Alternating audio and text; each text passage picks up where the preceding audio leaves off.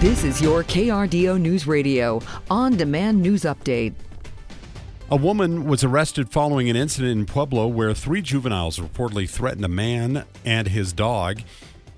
It all started on Friday at noon when officers were called to the 1200 block of Harriet Avenue on the southeast side of the city. Officers spoke with the victim, who said while dropping off a relative near there, 3 juvenile males outside of the home began yelling threats to the person. After a verbal exchange, 2 of the 3 juveniles produced rifles, pointed them at the victim, and then threatened to shoot him and his dog while the juveniles were taken into custody. Soon the police got there. Police arrested Marcy Monette after finding 2 pistols, 2 rifles, scopes, and ammo in the home, which her probation status means that she can't have. The Colorado Springs City Council is being asked to support an initiative package for a high-tech company seeking to expand and add hundreds of new jobs.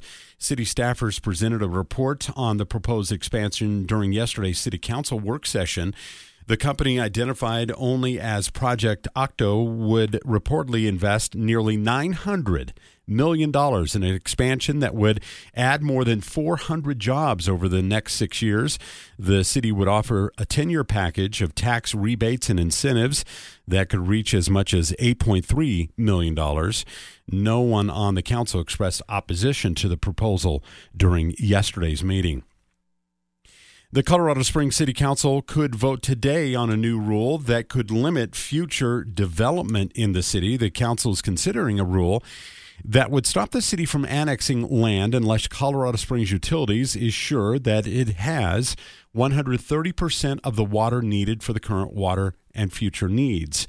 Critics say the new rule could block future development, while supporters say the rule needed due to worries about the ongoing western drought. The council also voted to appeal a proposed amphitheater project near Northgate Boulevard and a ballot question to expand dedicated funding for parks. A group of citizens in Pueblo now gathering signatures to abolish the strong mayor form of government.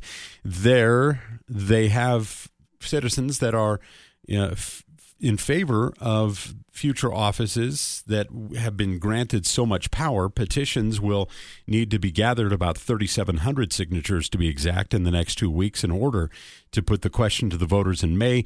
It was back in 2018 when Pueblo voters voted in the first mayor, and that happened in more than 60 years.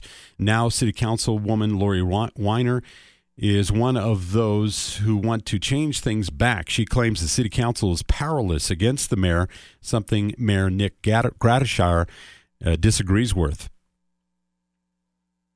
They have 100% control over all employees, the police department, the legal department.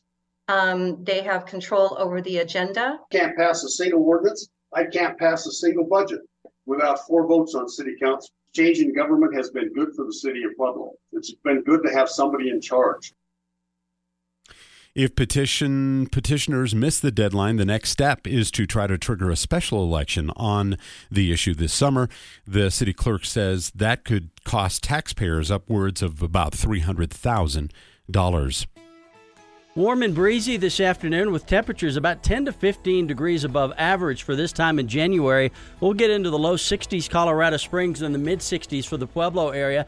Then mostly cloudy skies overnight with morning starts in the mid and upper 20s. May see a few rain and snow showers as we go into Wednesday afternoon and evening. And temperatures are going to be cooler with highs in the low 40s Colorado Springs, about 48 in Pueblo. From the Storm Tracker 13 Weather Center, I'm meteorologist Chris Larson for KRDO News Radio.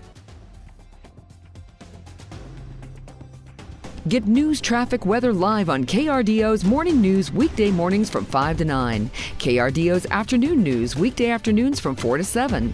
On KRDO News Radio or anytime at krdo.com.